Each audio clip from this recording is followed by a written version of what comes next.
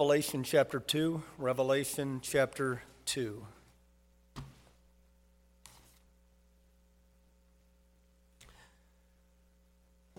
All right, so we have talked about the church of Ephesus and the church of Smyrna. And let me just give you a quick review of those two churches. The church of Ephesus was a church that mechanically was doing everything correct. The only fault with that church was the Lord Jesus said, "You have left your first love." And by the way, God knows when our heart is drifting before the world does. Or I should say, before other Christians would even notice. The Lord can tell. And that'll always be a problem with our heart in this world. We have to anchor ourselves in Christ deliberately. And so, as we consider these 7 churches, I mentioned they are 7 literal churches. I believe each one of them got all of the letters, though they had one that was specifically written to them. But not only are they 7 literal churches, there's something distinctively different about all 7 of these churches, as these letters pertain to something different in each church. Also, I'm of the opinion they represent church time periods during the history of the church.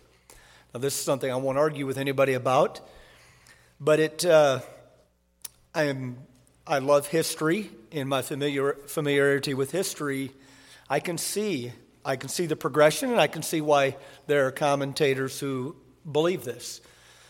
Scofield teaches this, if you have a Scofield Bible. And I don't agree with everything Scofield says, but I do agree with a lot.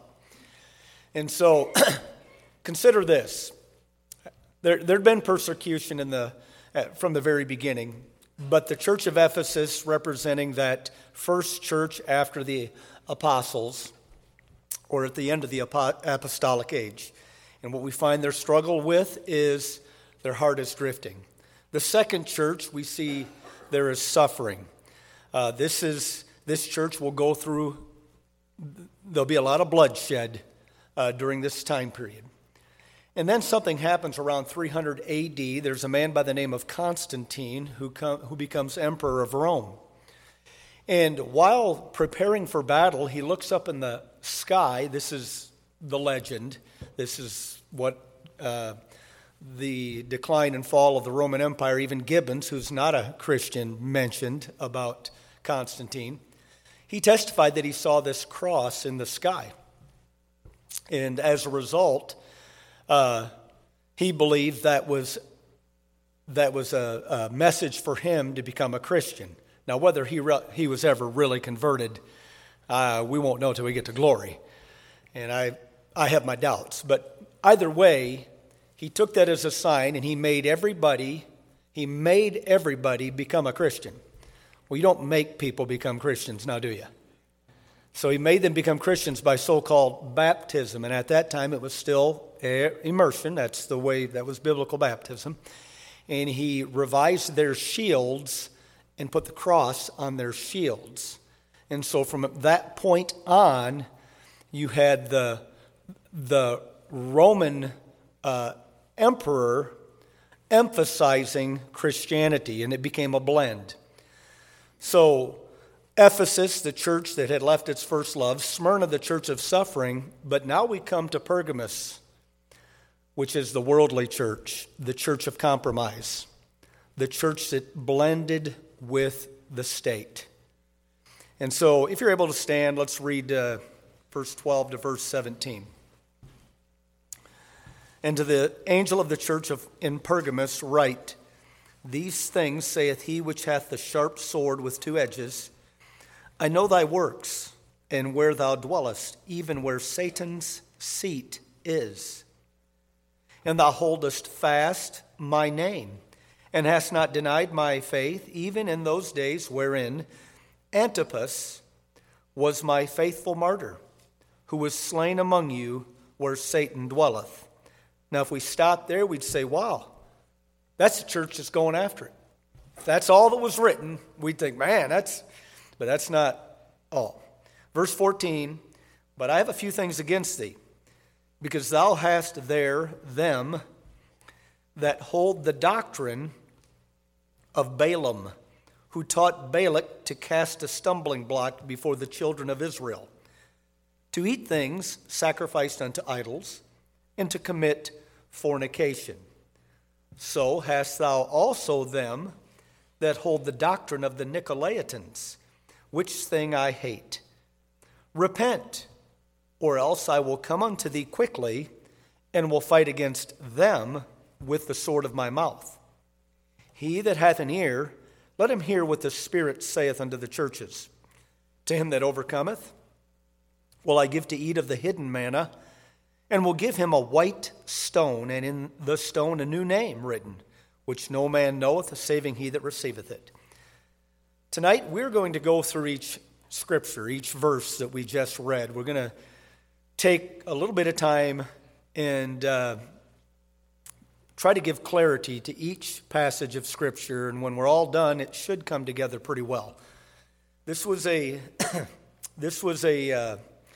letter that I really wanted to spend a little more detail on because for me, this one and Thyatira, there's a lot brought up that I feel like even an average Christian who may not be familiar with this, you'd read it and you'd have questions.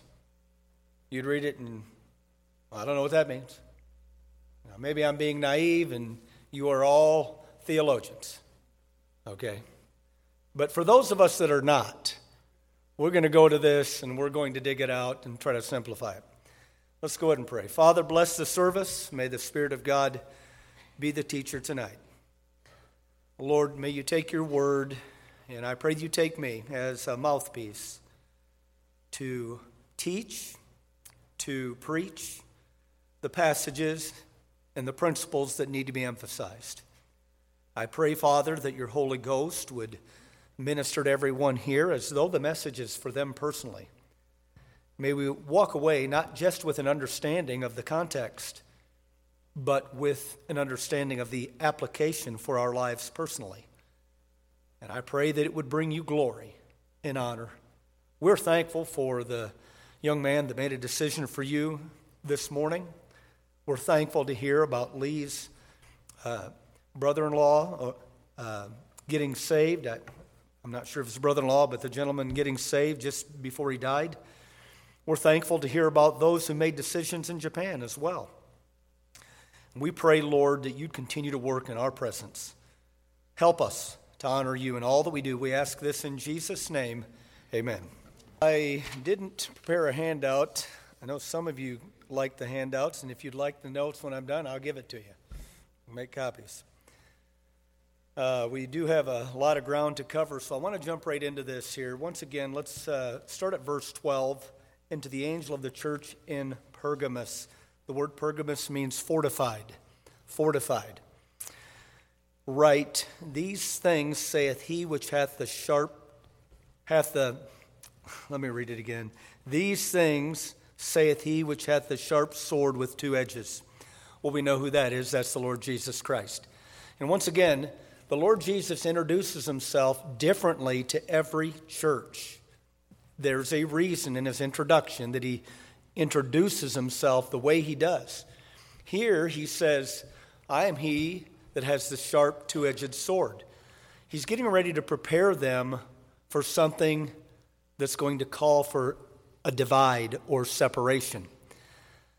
In Matthew chapter 10, Jesus would make the statement, I come to bring a sword. Some of you may be familiar with that passage. He said, I come to bring a sword and not peace. And he was talking about there's a time for separation amongst God's people. Do you understand that? There should be a distinction between the people of God and those who are unsaved. All right?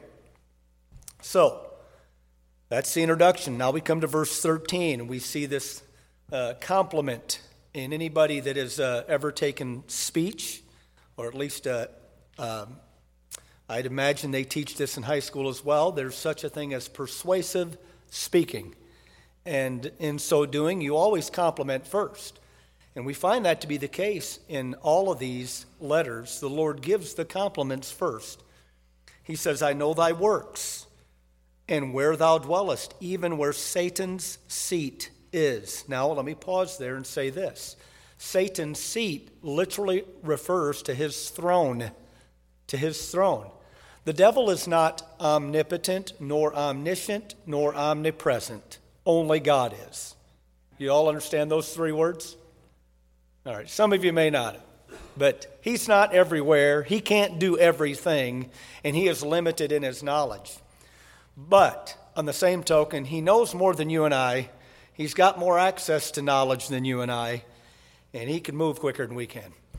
So, though we're no match for him, he's no match for Jesus. And what I find fascinating and actually exciting about the church of Pergamos is that this church was established right at the throne of Satan. Now, you know what Jesus said in Matthew 16, verse 18? Some of you may remember the passage. The Lord had asked the disciples, who do men say that I am?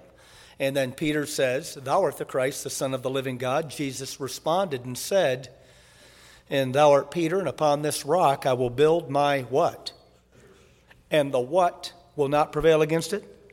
The gates of hell will not prevail against it. That was a promise from the Lord.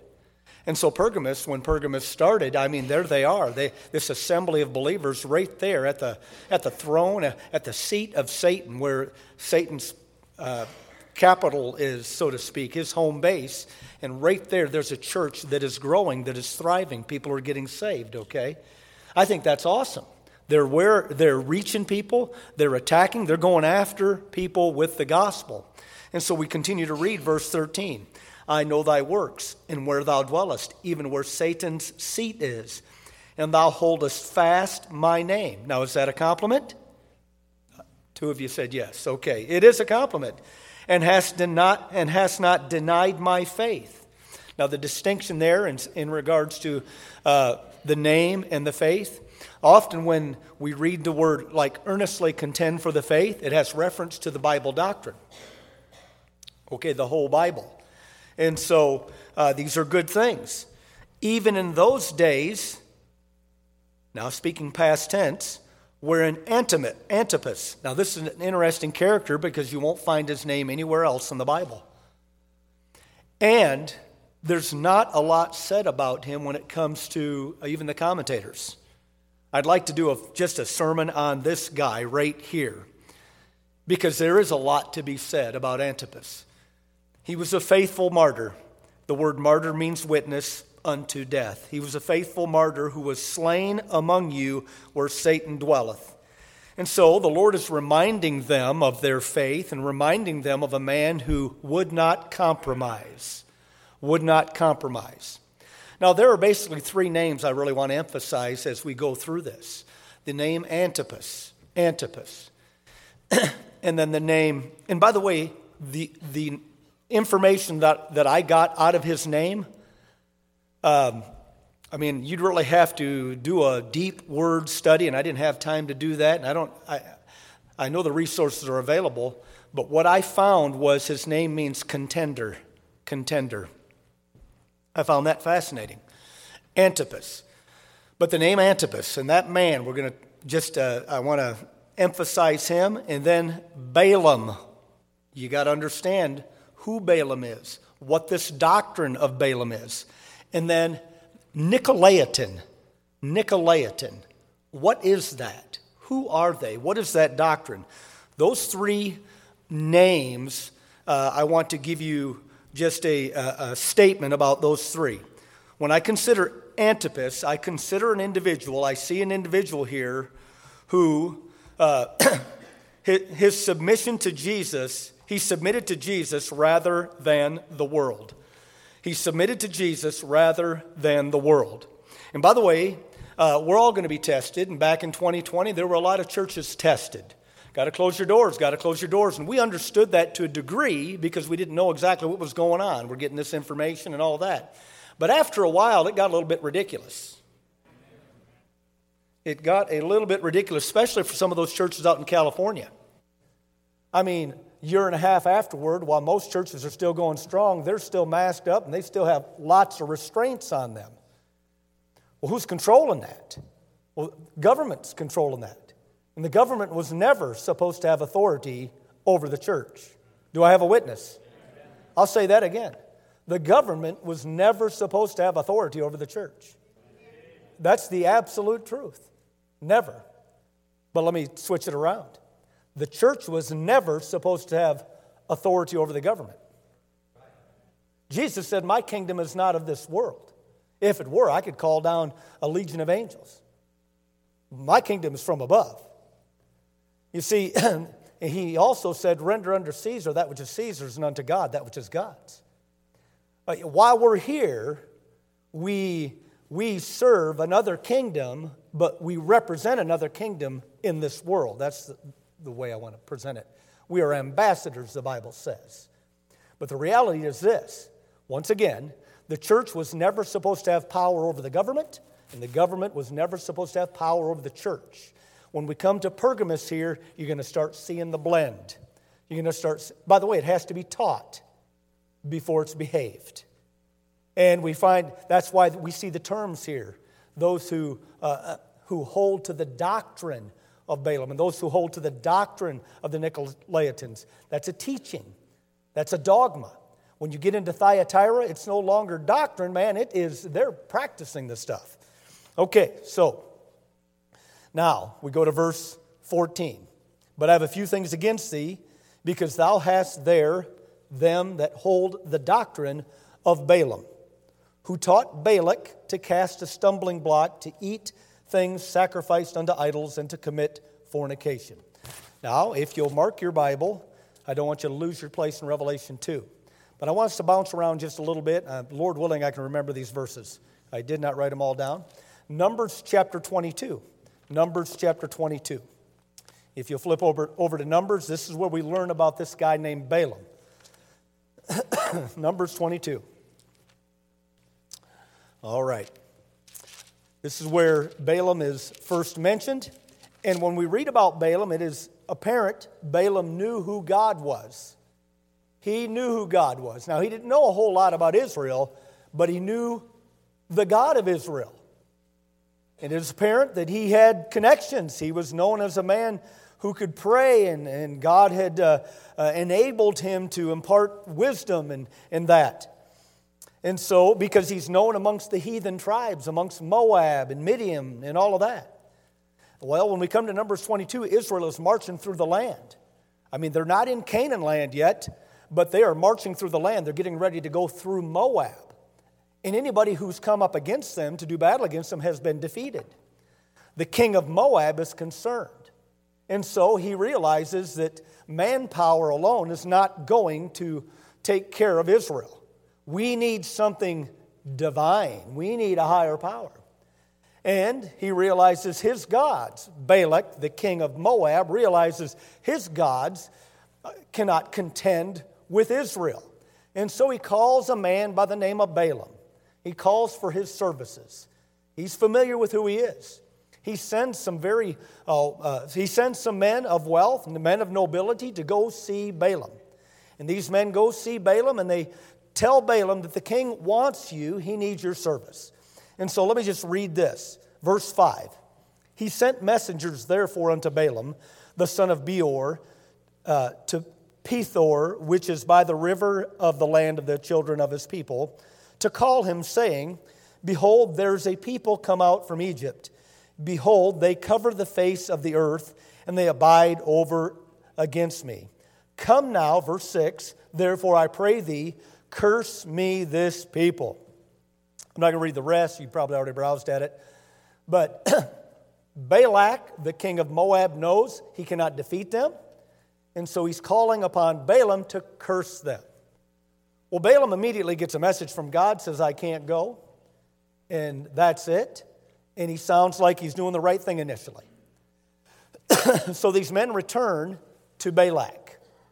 They return to Balak, and Balak, the king, sends men with more wealth. He sends some of the higher nobility, and hoping to win Balaam's favor. There's a lot of B's here, and I don't want to get these names mixed up. So far, so good? Am I keeping them correct? Okay. If you start doing this, I'll wonder. So anyways, they go to Balaam and they inquire, and Balaam says, I can't do it. I can't do it. But they stay the night. And the next day, what happens? The next day, Balaam gets up and he gets ready. He starts waltzing with the men. He's going to meet up with them. He's going to go see the king. Well, the story's amazing because that's the story where the donkey has more sense than the prophet. Okay? So it's really fascinating reading here in Numbers 22. Truth can be stranger than fiction. And so eventually God does give Balaam permission to go to Balak. But the whole idea behind all of this is why did Balaam even go? Why did he even try? I mean, I know what he said on a number of occasions, but what was his motive? Greed? Hello? He was being offered a lot. And really, when all is said and done, what we discover here, if you'll turn over to Numbers chapter 30. Numbers chapter 30. I want to make sure I get the right one. Oh, maybe. I'm just going to flip my Bible around and hopefully I find it.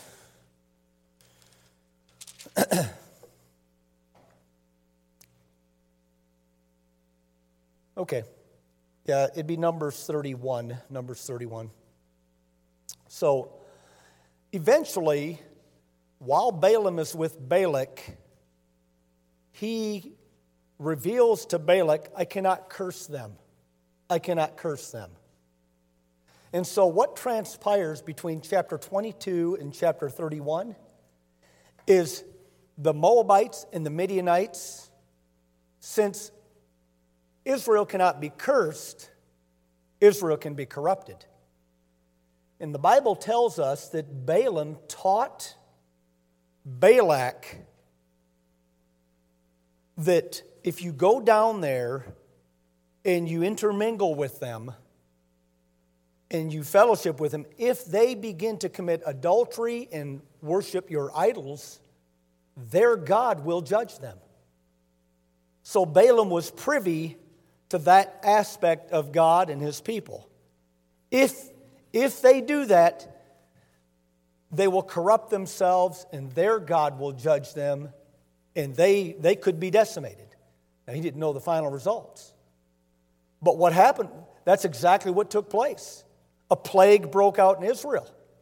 As a matter of fact, Phinehas, the high priest, would be part of putting a stop to it by actually murdering an adulterer in this. And it's an unusual story, but the lesson there is he corrupted the people of God. He couldn't curse them, but he could corrupt them. Let me see if I've got a verse that's close here.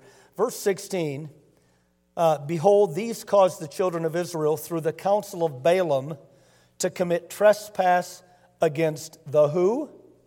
The Lord, in the matter of Peor, and there was a plague among the congregation of the Lord. So what he taught them worked. Balaam did that. Now when we read in 2 Peter, we read about the error of Balaam, and then in Jude we read about the way of Balaam, but and I don't have time to get into all that, but in Revelation we read about the doctrine of Balaam, and that is the dogma of Balaam, which intended for the... now remember, where is the Pergamos church located? Satan's seat. Somebody was going to say it's in Pergamos. Well, man, you're right. You got that right. Right next to Satan's seat. Now watch this. Did Satan martyr anybody from the church? I got one person that remembers the passage we read. Yes. Did it stifle the church? No. He could not, persecution couldn't stop the church. So what did Satan do? If he couldn't curse the church, he corrupts the church. And so now the church, what's he do? This is why Constantine, the historical emperor, is an interesting figure. Because now he legalizes Christianity. They're no longer under persecution. But on the same token, he doesn't just legalize it, he emphasizes it, makes it mandatory, and if you're a heathen, you're going to be executed if you don't get baptized. Now, is that right? That's not right. What kind of converts does that make? Real converts or artificial converts? Artificial converts, exactly. Okay, it not only made artificial converts, but this leads up to something else. Now, religious leaders gained political power. Hello. Religious leaders gained political power. And this is taking place. And in Pergamos, it's being taught. This is the way it ought to go. This doctrine of Balaam. We read the passage. Now, once again, look at the reading, verse 14. The doctrine of Balaam, who taught Balak back to Revelation, by the way, who taught Balak to cast a stumbling block before the children of Israel. Now, you know what that is. We read it. To eat things sacrificed unto idols and to commit fornication. By the way, the word fornication there in the Greek, that word is porneia. Does that word sound familiar? It sure does. It's where we get our word pornography from. Okay? But in its usage here, it has to do with any I don't know any other way to say it, immoral sexual behavior outside of marriage. The Bible says whoremongers and adulterers God will judge. And so the doctrine of Balaam is a doctrine of compromise that justifies wrong behavior. And the church is starting to justify wrong behavior. Okay, let me give you a few thoughts here. Oh, let me say this. This statement for Balaam doctrine is submission to the world rather than the word. Anytime a church tries to justify worldly compromise, beware. Anytime a church is not concerned about reverencing the worship of the Lord, beware. Where irreverence is, let me tell you something, so is worldliness. My wife told me a story about a church in just north of Indianapolis south of Indianapolis. Okay. South of Indianapolis. We have that clarified. I can go on record safely now. And I can blame it on her if it's wrong. A church a big mega church, where around Super Bowl Sunday, they had everybody on the platform dress up in different football uniforms and all of that. And I know you say, well, I don't see anything. And they took the Bible and they kicked the Bible out into the congregation. Well, that seems pretty irreverent to anybody who loves the Word of God. Oh, but we got lots of numbers. I wonder how many of them are really saved. And so anyways, some of you have probably visited other churches. It's like, wow, is this a rock band? Or are we worshiping the rock? I've heard some people say they went to some churches and they said, my ears actually hurt afterward. I couldn't even hear the lyrics. The bang, bang, bang was so loud. Now, when I was in high school, these dances, that's the way your head felt. But when I was a child, I thought as a child and behaved as a child. When I became a man, I put away childish things. As Christians, ladies and gentlemen, there's some things we need to put away. And listen, Paul told Timothy, you ought to know how to behave yourself in the house of God. Ecclesiastes 5:1 says, when you step foot in the house of God, be more ready to hear than to give the answer of fools. Ladies and gentlemen, there's a right behavior in the house of God. Y'all know that, right? There's a proper behavior and there's an improper behavior. I mean, we all are to police it because our God abides in our presence and we want to honor Him. We want to be mindful that God is here. God is here. All right, I got to move on here. Spend a lot of time on that. We haven't even got to the doctrine of the Nicolaitans yet. But let me say this also. When immoral behavior is being justified among Christians, I saw a billboard down in Indianapolis, and listen, it's amazing how people can use terms in the Bible and justify things. The big billboard had a picture of, by the way, these pictures of Jesus, I'm just not a fan. I'm not a fan of statues of Jesus and pictures. I mean, I'm not going to argue with the people about that. I'm just not a fan. I'm not going to have it in my house. I don't know that he looked like that. That might be some hippie that some artist took a picture of and says, that's what I don't know about that. I just don't. But anyways, I'm probably meddling and all of that, a little pet peeve. But anyways, I just want to be safe. So, but the reality is this. On this billboard, it said, Jesus loves transgenders. Now, wait a minute. Is that true? Yes, he loves all people. But you and I both know the motive behind the billboard, do we not? We know the motive behind that. By the way, he loved that woman that got caught in adultery too, didn't he? In John chapter 8. Remember what he said to her? Go away and sin no more. Boy, it's like they forget the rest of the story. They'll just use just enough of the Bible to justify wicked behavior. Hey, Doctrine of Balaam. It's already being taught. Every one of these churches, though these literal 7 churches, they're no longer around, the types of these churches are still with us today.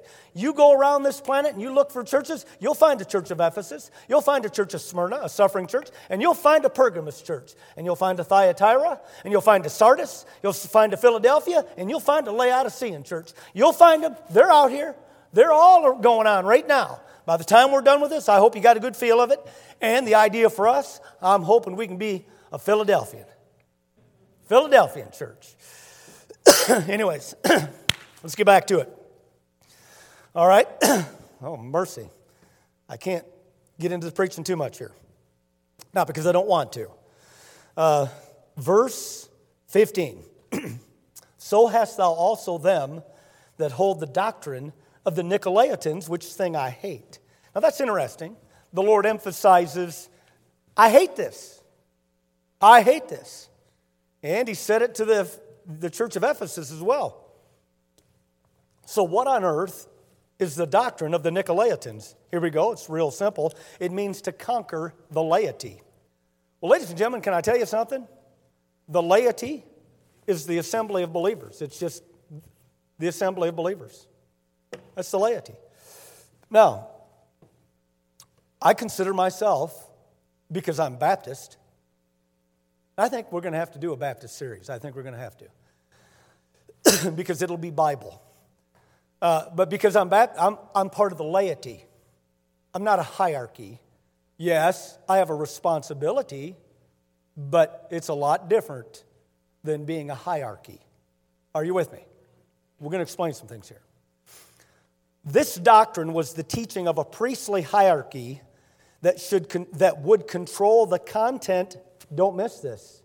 It would control the content of the scripture that is taught. This doctrine is the doctrine of a priestly hierarchy that would control the content of the scripture that is taught. Oh, you don't need to read that. Let the priest tell you what it means. That stuff's taking place today, by the way. This teaching, doctrine of Nicolaitans, gave the priest authority over the scriptures. Yeah, I know the Bible says this, but these priests had some strange qualifications. And by the way, turn over to 1 Peter chapter 4. 1 Timothy chapter 4. 1 Timothy chapter 4. I'm going to need a few extra minutes, folks, so if you got to go, you got to go. I understand. But this is, I just can't compromise and not give you this info. 1 Timothy chapter 4. Look what the Apostle Paul says to Timothy. 1 Timothy chapter 4, verse 1. Now the Spirit speaketh expressly, that in the latter times some shall depart from the faith, giving heed to seducing spirits and doctrines of devils. You reckon doctrines of devils would be near the seat of Satan? I reckon they would. Speaking lies and hypocrisy, having their conscience seared with a hot iron, forbidding to marry, and commanding to abstain from meats, which God hath created to be received with thanksgiving of them which believe and know the truth. Now, I want to point out that forbidding to marry. So, do you realize there was a denomination that got set up under the Roman Empire? There was a denomination that was formed under the Roman Empire. It was Christian, and they began to establish things, this hierarchy. And part of the priests, they had to take a vow of celibacy. You all with me? Can't marry. Forbidding to marry. Well, we just read what Paul said about that, right? Okay? Seducing spirits, doctrines of devils. Now, wait a minute. If someone doesn't want to marry, that's fine. It's not going to make them not right with God, but this was like a mandate. Okay? But I'll tell you what it bred. It bred immorality. It's better to marry than to burn, says 1 Corinthians 7, verse 2, I think. And what happened is, and you and I know, we're not ignorant, you haven't had your head in the sand. If a man takes a vow of celibacy and he really is not controlled, that appetite's going to be gratified some way. Now, I know it's awkward, but in some ways it's in a very perverse, immoral, and even homosexual way. Don't tell me that stuff isn't taking place behind religious doors. Okay? So anyways, I know I got a little off there, but I don't think so. Because there's a whole lot of wickedness disguised as religious. There's a whole lot of evil disguised as Christianity. And you and I need to know the truth. We need to know what the Scriptures say, and we need to rightly divide truth from error. So, the doctrine of the Nicolaitans is this doctrine of a priestly hierarchy. And when they began to promote the priestly hierarchy, they were automatically demoting the priesthood of the believers. Is that on? You know, God's Word tells us, I believe it's in 1 Peter 2:19. If it's not in 1 Peter 2:19, it's in 2 Peter 2:19. Got to forgive me. Just a tad bit foggy right now. But God tells us that you and I as believers are a holy priesthood. You know what that means? Every child of God. Every child of God. It doesn't matter whether you're an usher. It doesn't matter if you work in the nursery. It doesn't matter if you clean the house. It doesn't matter. Hey, listen, every child of God has access to God. And not only has the privilege to pray for themselves, but has the privilege to pray for others. Yes, indeed. Now, wait a minute. Let's talk about some things here. I made the statement, this doctrine of the Nicolaitans, here's the statement that I have for them. This was submission to man rather than to God. So those who bought into that doctrine learn to put their trust in the man more than the message. See? And so, listen, I understand I got to be an example. You have to be an example. I understand that I'm not negating that. But I am saying this. There are people that actually believe, okay, you got to go to a confessional booth to get your sins dissolved, cared for. And in that confessional booth, you're going to confess to a man who wears a skirt or something else. You're going to tell that guy stuff that you wouldn't tell your wife or you wouldn't tell your husband. Let me tell you something. That confessional booth, let me tell you about the history of that confessional booth. You know how many people can be blackmailed and have been blackmailed through the confessional booth? And even if you don't, do you realize how easy it would be to blackmail somebody with a confessional booth practice? I mean, somebody honestly believes this is the way I got to take care of my problems. I go into that booth and I tell this guy everything I've done. I tell him about my thoughts and all of that. And that guy, boy, that's a lot of leverage. That's a lot of leverage to give another mortal, human, fallible, sinful man.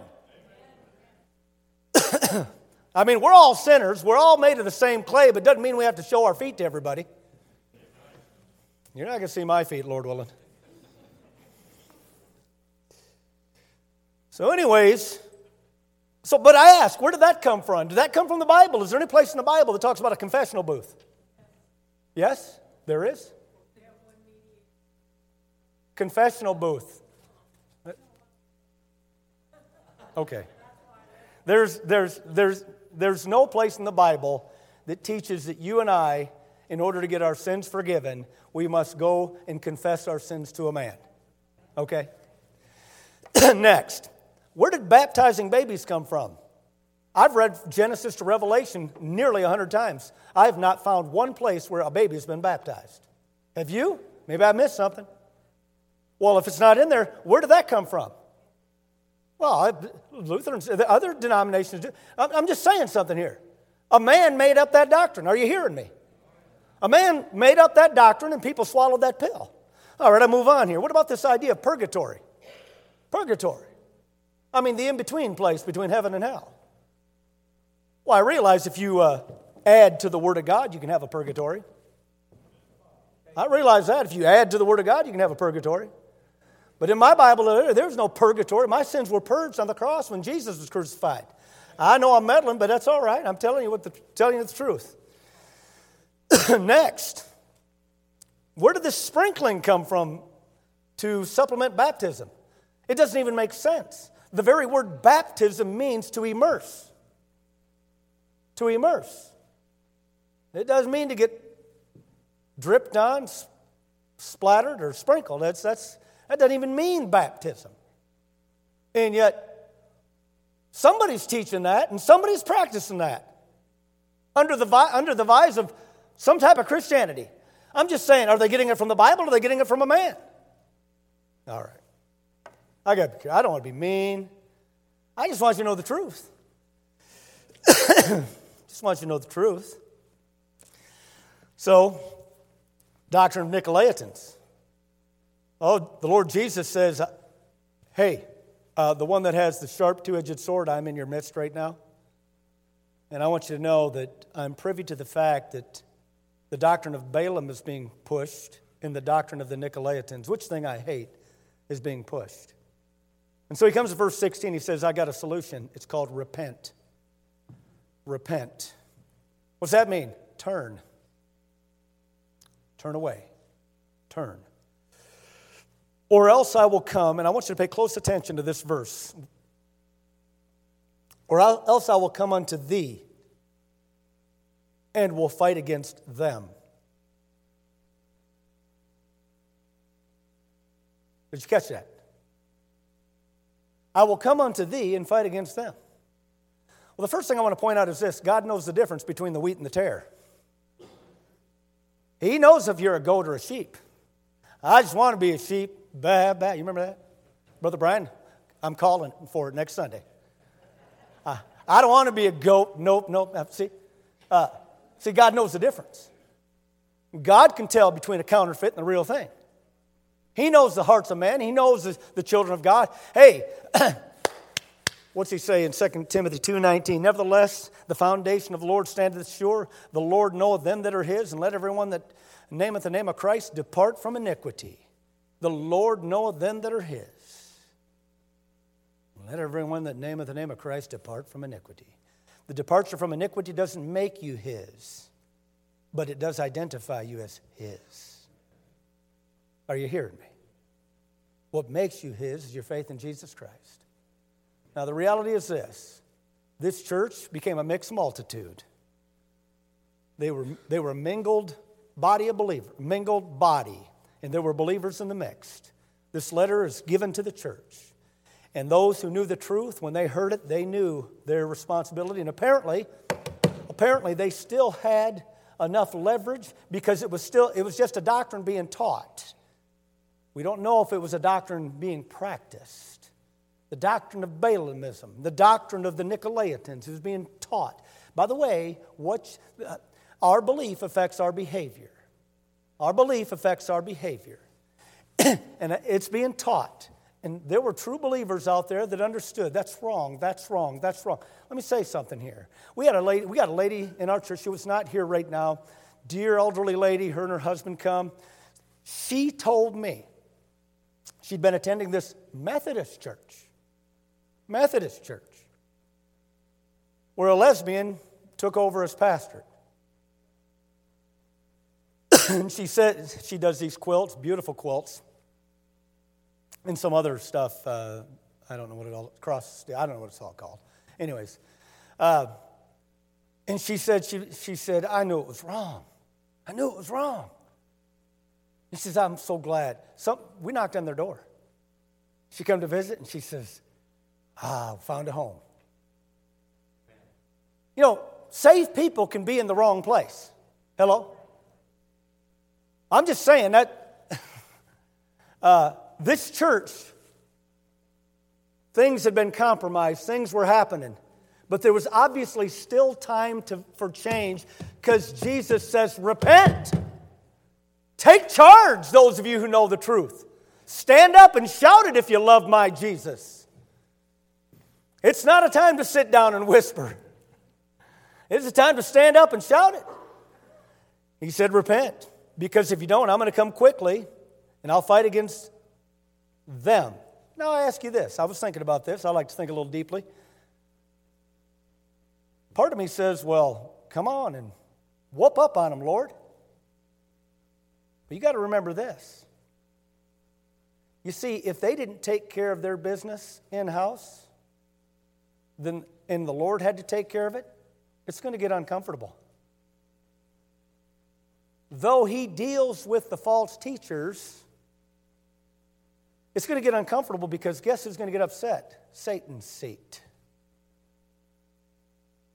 You see, you start getting upset at the government when the government tells you what to do and doesn't let you stand for Jesus anymore, and you start holding your ground for Jesus. The government's not going to give you any leeway. Now listen, I'm not trying to be mean and oppose, but the reality is this. The day could come, it's better to obey God than man. That's the reality. And you better decide now where your heart lies, where your devotion lies, where your submission lies, rather than when the test comes. Because if you wait till then, most likely you'll compromise. Long before Daniel was thrown in the lion's den, he decided he was going to go to prayer. Long before the 3 Hebrews were thrown in the fire, they decided, we're not bowing to any idolatrous image. We're not doing it. And ladies and gentlemen, I tell you, long before the trials come, you better decide. You got to decide in your own heart. And by the way, it all starts with your devotion to Christ. Have you left your first love? That's where it starts. And we move on here. We're almost done, see? I know, we're a little bit longer. You can get upset at me later. He says in verse 17, he that hath an ear, let him hear what the Spirit saith unto the churches. To him that overcometh will I give to eat of the hidden manna. Let me explain this real quick. What is that hidden manna? Well, God's word is manna. When we first read about manna, we read about it in Exodus chapter 16. It was food from heaven. Food from heaven, ladies and gentlemen. Jesus interpreted it for us in John chapter 6 when he said, I am that bread that came down from heaven. Now, when we consider manna, we consider it could be interpreted scripture truth. Now, this idea of hidden manna, though, hidden manna. Now, let me say this. There are things in the Bible that you and I can read on the surface. It's right there. But there are other things, maybe you've been reading it for years and years, and then all of a sudden God opens your eyes to something. You see something you hadn't seen before. Oh, there's Jesus in the life of Joseph. Oh, there's Jesus. There's Jesus in the life of Moses. Oh, and you begin to see things you hadn't seen before. You see, this idea of hidden manna is God giving you truth that is otherwise that you'd be blinded to. Let me say this. A compromising Christian remains blinded to the hidden manna. A compromising Christian will remain blinded to the hidden manna, which not only reveals biblical truth, but the will of God for their life. God has a purpose for every life in this room, something that you were ordained, you were made to fulfill. Everybody in the room. Now, in a general sense, you can say that, yeah, for the glory of God, but God has a purpose for you. But as long as there's compromise in our heart, we hinder that. Remember Abraham. Abraham is called out. He finally comes out, and then God says, by the way, Abraham, I'm glad you came out. Genesis chapter 12. Now, I'm just saying it, and I'm paraphrasing in my terms, but God says to him, by the way, Abraham, I'm going to bless those that bless you and curse those that curse you. I'm going to make a great nation out of you. And you're going to inherit some land. Now, these are some things he didn't know until he left. By the way, he got a new name too. He went from Abram to Abraham. Well, how'd that come about? It didn't come about through compromise. Hello? Come out from among them and be ye separate, thus saith the Lord of hosts. Remember that verse? That's still in the Bible. Come out from among them. Be not unequally yoked together with unbelievers. Does that mean don't associate, don't fellowship? No. It just means don't let the world influence you, my friend. You be the influencer. You be the light. You shine for Christ, and who cares? The light shineth in darkness, and the darkness comprehends it not. Oh, well, shine on. Because God says, I'll give you the hidden manna, and then I'm going to give you a white stone. What is that white stone? Almost done, almost done. I know you're in a hurry. Some of you just got to get out of here because you got to see what's on TV. Anyways, I'm teasing. I know none of you are like that. So he says this white stone. Do you realize in the Greek and the Roman courts, a lot of times they would have a black stone and a white stone. A black stone and a white stone. And if in the courts, if the individual was voted guilty, they'd put black stones out there. If he was innocent, they'd put the white stone out there. I think that's kind of cool. Well, that gives me a little more light as to what maybe this may mean. I'm going to give you a white stone. You're going to have your name on it. It's a name that you and I are going to know. God says there's going to be an intimacy between you and me because you didn't compromise. It says, I'm going to make you know I'm with you. You're not alone. Hey, Paul, though all men forsook you, I stood with you. Remember that? And when you stand up for Jesus and everybody separates themselves from you because they are a little ashamed and they don't want to be mocked or persecuted or anything like that, and you stay faithful to Christ, the Lord has a way of saying, just want you to know, I'm with you. Hey, David, what's giving you the courage to go down and fight Goliath? Because the Lord is with me. Hey, Elijah, how can you stand up to Ahab and those 400 pagan priests all by yourself? Because of the Lord before whom I stand. That's how I know. And I'm here to tell you, child of God, if you walk with God and you obey God and you get to the point where you say, no, I'm not going to compromise my life. God's going to make himself real to you, and God's going to give you the courage you need to be the person, the Christian he wants you to be in this world. And he's saying, Pergamos, come on now, repent. They're a worldly church right now. They're letting that stuff in, but there's still time. Father, bless the message. Thank you for the Bible. May the Holy Spirit help us, Lord God, to evaluate our own lives. Lord, as long as we live in this world, it is very easy to get filled with the world. May you help us to bail out. Help us, Lord, to keep our hearts clean. Help us, Lord, to walk diligently with you. Help us to get familiar with your word, to meditate on it, to memorize it, to use it, Lord God. Help us to be an encouragement to one another. Help us, Lord God, to have the boldness we need to witness for you. Help us to be filled with your love, the love of God. How wonderful. May you bless our invitation and minister to our hearts. You do as the Lord leads as we get ready to sing, and you do as the Lord leads.